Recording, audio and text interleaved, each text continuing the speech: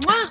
Hi, and welcome. This is Lee Siegfried, host of A Life Well Lived with Dogs podcast. Thank you so much for joining us. This is a podcast where we keep it real. We talk about dogs, living with dogs, life with dogs, dog training, and the full spectrum of the journey from puppyhood and beyond. Thank you so much for joining us. Let's get to it. Excuse me. Did you just get a new dog or adopt a dog? Let's have a little chat. Hello. Welcome to the Life Well Lived with Dogs podcast. I'm your host, Lee Siegfried. Let's get right to it. Today, we are talking about newly adopted dogs and older puppies. Now, technically, what am I talking about? What I'm talking about are dogs over the age of 6 months that have just recently found themselves in a home. Okay, so there can be sometimes overwhelm, confusion, and I think the underlying thought with new dog owners, puppy or what have you, it's how do I not mess it up? How do I not fuck it up? Okay. I get you. Okay. So I want to specifically talk to people that have rescued or about to rescue or considering rescuing or adopting a dog. So my first piece of advice is just take it easy. I know that you're excited that you have your new dog, but do not feel the need to drag the dog around town or take the dog to big festivals or parades or to meet 15,000 people. Here's why. You want to consider that whatever the circumstances. Now, sometimes dogs coming from foster homes, it's a little bit of a different deal. But for a lot of dogs, they are actually on the other side of having been in a really unstable environment, whether that's a shelter, traditional kennel. Foster homes are doing the best they can. But if it's a space with a lot of dogs too, you've got a lot going on there. So what I'm going to say is just consider that on the other side of this big experience and they are rescued, you want to actually allow them the time for their central nervous system to start to unwind so that they can prioritize relaxation and showing you who they really are. Okay. So this just means relate to them in a way. I mean, it's really sweet when they're like, oh my God, I just want to cuddle puddle with you all day long. Thank you. It's really sweet. And it's just give your dog some space to get comfy and make things predictable and successful for you. Okay. So I'm just going to say easy killer. Don't drag the dog around town. Give the dog some time to decompress. Okay. Second thing I'm going to say is potty time. Okay. Party time, potty time, whatever you want to call it. So either this is a dog that has had some history of being house trained that might have gotten things flubbed up in the mix of their interim home, or this is potentially a dog that is starting from scratch. You want to relate to a dog new to any environment as you're going to need to be vigilant and help them out. What does that mean? That means being vigilant, keeping an eye on them, keeping a leash on them, getting them out multiple times a day and encouraging them to go potty. Now, you can call it whatever you want. I tend to do it as a 2-part process. I tend to not worry about the dog indicating right away. And sometimes people think that that's what the dog should be doing is being I need to go potty. What's much more likely is that the dog just needs opportunities to have access to the space where they can potty and the time to do so. So you can encourage them to go potty by getting them outside and just saying hurry up, go potty. Or you could go did this with my dog, potty, yaddy, yaddy, yaddy. We did that. It was fun. It kind of actually did make house training a little fun. Once the dog is consistently emptying out in a space, throw a little party, give them a little food, pat them down, rub them down, play, whatever. You're just trying to encourage them to empty out quickly and then you can get to the good stuff. So you want to prioritize potty time. If the dog is struggling with house training, that's very likely because there's a management gap. A management gap. What WTF does that mean? Here's what it means. It means you're not on your A game. You get back to your home and you just let the dog meander. And then the dog very predictably has an accident, maybe in the same space or wanders to another room. Your management game is having the dog close to you on a leash, having the dog next to you on a stationary leash if you're not going anywhere. And then your management game is also considering what other options you have for confinement to help the dog rest and relax in a space to basically prevent accidents while making it very, very easy for them to be successful outdoors. Okay, so that's a little starter with potty training. You will work towards the dog being able to indicate, but that's not always ripe for the picking when the dog is very new to your home. In terms of how to keep a new dog busy in a household, considering that they are decompressing and they might need a lot of stuff to do, which just means outlets to alleviate stress. You're going to want to make sure that they have plenty of access for things to appropriately chew on. Stuffed Kongs, natural bones, sterile bones, buffalo horns, antlers, things that they want to chew on. If you have a very aggressive chewer, like a dog that is just like, I'm shredding stuff, I would go with bones and things that seem a little more indestructible. In terms of edibles, you can give your dogs bully sticks or pizzles, as they're affectionately known. Those are edible. You can give them yak chews, which are also edible. You can give them things like pig's ears and whatnot. It's just like those things are not going to last very long. I tend to go with a bully stick, a yak chew, or a frozen raw bone. Asterisks and parentheses, provided that the dog does not have any prior history of guarding objects, because that's very high value. And doesn't have gut issues. But that aside, giving your dog something very valuable to chew on it's really high up there with giving the dog outlets for stress relief while helping them settle in that new environment and keep their jaw busy and like alleviate some stress. Okay. Play too. Play is sometimes undervalued or sometimes overvalued. Sometimes we're like, oh my God, buddy, you're here. Cool. Play, play, play, play, play. You want to be able to play, and I encourage you to play. This is like how you're going to get to know your dogs. And sometimes people get a little freaked out because they initiate play. The dog gets loud and growly, or the dog may like jump up and mouth them, or it may seem to kind of turn up the energy in a way that is like not exactly what the person was looking for. Okay, fair. Here's my hot take though.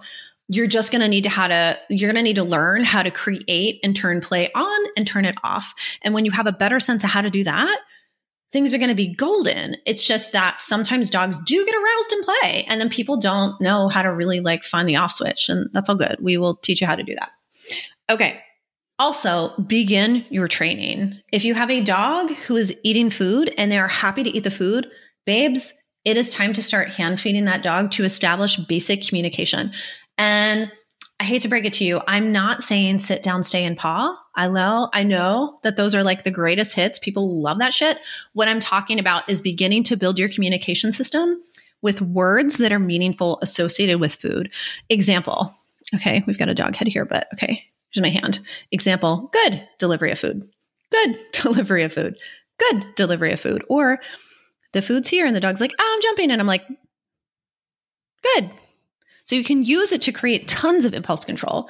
You can use it to begin to charge up what we call your marker words. Marker words are just sounds used consistently in training that are associated with an outcome, like, oh, you're going to tell me to go fetch, or like, I'm going to chase a ball, or I get to run off leash, or we're going to play tug now, or you're going to feed me.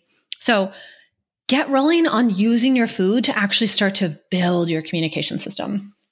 Also, another thing I'm going to say with newly adopted dogs, guys, like, I don't know where you're listening to this in the process, maybe before you get a dog, once you have a dog, more dogs get off leash and go missing. And I'd say the first 48 to 72 hours, maybe it's even the first 24 upon adoption than at any other point. So my loves, let's quickly talk about equipment safety. Martingale collar. Martingale collar is a collar that a dog cannot slide out of. It's a really great idea for any dog, especially a dog new to your home. A leash on the dog at all times, go overkill with that, even if you don't think the dog could benefit from it. Like if you're like, but they're in a fenced space, leash on the dog, maybe a long leash on the dog, a 30 or a 15-foot leash. Here's the biggie. You need to very quickly, and I'm talking day one, begin to work on threshold manners. Now, threshold manners, what am I talking about? I'm simply saying if your dog is exiting a crate, exiting a car, exiting any house door, and this isn't like creepy control stuff. I'm not talking about creepy control stuff. I'm talking about safety. I'm talking about a dog not going charging out a door and like bad stuff happening. Okay. When I'm talking safety, I'm talking about teaching a wait at a door or a threshold. I'll call it threshold manners, but basically what it's saying to the dog is you need to back and move away from the door. You need to pause, and we're going to work towards the dog like also checking in with you. That as a precursor to going outside. Here's why. I think the wait cue, maybe more than any other cue is just like a dog nerd term for like command word. Okay. I think the weight cue is like so insanely valuable, but particularly because dogs in new environments can be startled by things that we don't anticipate and find themselves in situations that cause a maybe slight panic from us. I want you to very quickly establish a routine, an expected routine near doors. So I'm going to talk you through how to do that, and maybe we'll upload a separate tutorial about this, but here's the quick and dirty of it. Okay, let's say I'm at a door, okay, and my dog is like I'm right at the door and the knob's on the left side. I'm like reaching for the knob, right? And let's say the dog is slightly behind me, but let's say they're doing this at the door. They're like, they're like noses right up against the door. I'm going to place my body in between them and the door and push into their space to move them out of the space. And I can say, hey, wait, and push in. My hand's on the knob. I go to open the door. If the dog moves forward, I kind of take space from them and like ask, I basically move into their space till they keep predictably moving back. And I say, wait. And I open the door just a little teeny bit, then a little bit more, then a little bit more, then a little bit more, until the door is about halfway open and the dog is still standing inside the door. Now, I just want to put a little emphasis on this. I said standing, not sitting. And here's why. People spin their wheels getting the dog to commit to sitting at the door, and it becomes an exercise in futility. A, the dog very likely doesn't have the impulse control yet to pull that one off, okay? B, it can give you a false sense of like obedience by the door. C, here's all I care about. The dog is patiently waiting to be invited to go somewhere. That's it. They can stand, they can lay down, they can sit. I don't care. But sometimes asking for the sit is like cart before the horse. You know what I'm saying? Thank you for hearing me there. So the wait cue is something that should be used at a crate door, at a gate door, at an exterior door to a house, inviting a dog out of a car. And if the dog goes to plunge out, the door just shuts. So it becomes this really cool feedback game of when you try to move past me or push through, like we just hit the pause button again and we start over, and the dog might be like, oh, I would really like to get out the door. And I'm like, I would love to give you that opportunity. And you need to like move into offering something different in order to make that happen. So it to me, it's a huge, huge, huge safety thing. In understanding and beginning to teach that with your dog quickly means you are, you're just on the front foot. I want to be on the front foot with the newly adopted dog, and I want to help them out and I want to keep them safe. Last but not least, I would say, the C word, confinement, crating, however you want to think of it. It's like, is it absolutely necessary to crate train a dog? No. However, you will be more limited in terms of lifestyle if your dog is not able to adapt to being left alone in some capacity. So confinement training and use of a crate, it is generally about safety, preventing destruction around your house, having your dog's like house training move along quickly. And I know that for some of you, that's going to be a sticking point, and it might be a little bit of a rough one there. But what I'm going to say is that there's alternatives to using the crate, including exercise pens, gates, a dog being able to be left in a room comfortably. However, I would encourage you all to pursue the idea of your dog being able to master being comfortably crated. And I know there's going to be some outliers where it's just like, that's a lot of work.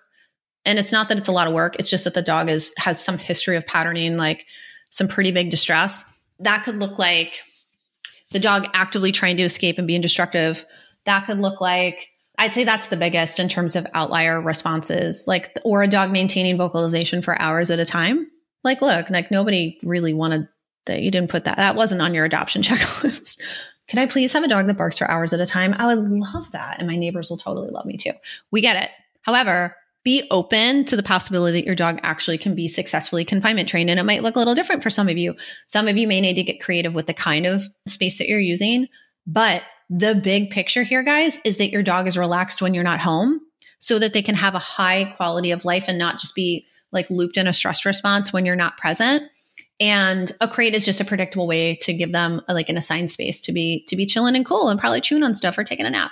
So don't distress, but reach out if you're like, this all sounds good and like, we need help. We need help. Feel free to get in touch. So this is Lee with Life Well Lived with Dogs podcast, also founder of Opportunity Barks Behavior and Training. You can check us out online. You can check us out at opbarks.com. You can visit us on Instagram at opbarks. feel free to reach out. You can always DM us or shoot us a message to hello@opbarks. And if you send us questions, we'll be happy to answer these in podcast or on YouTube formats. And thanks for listening. Really appreciate you guys. All right. Love you. Mwah, mwah, mwah, mwah. Bye.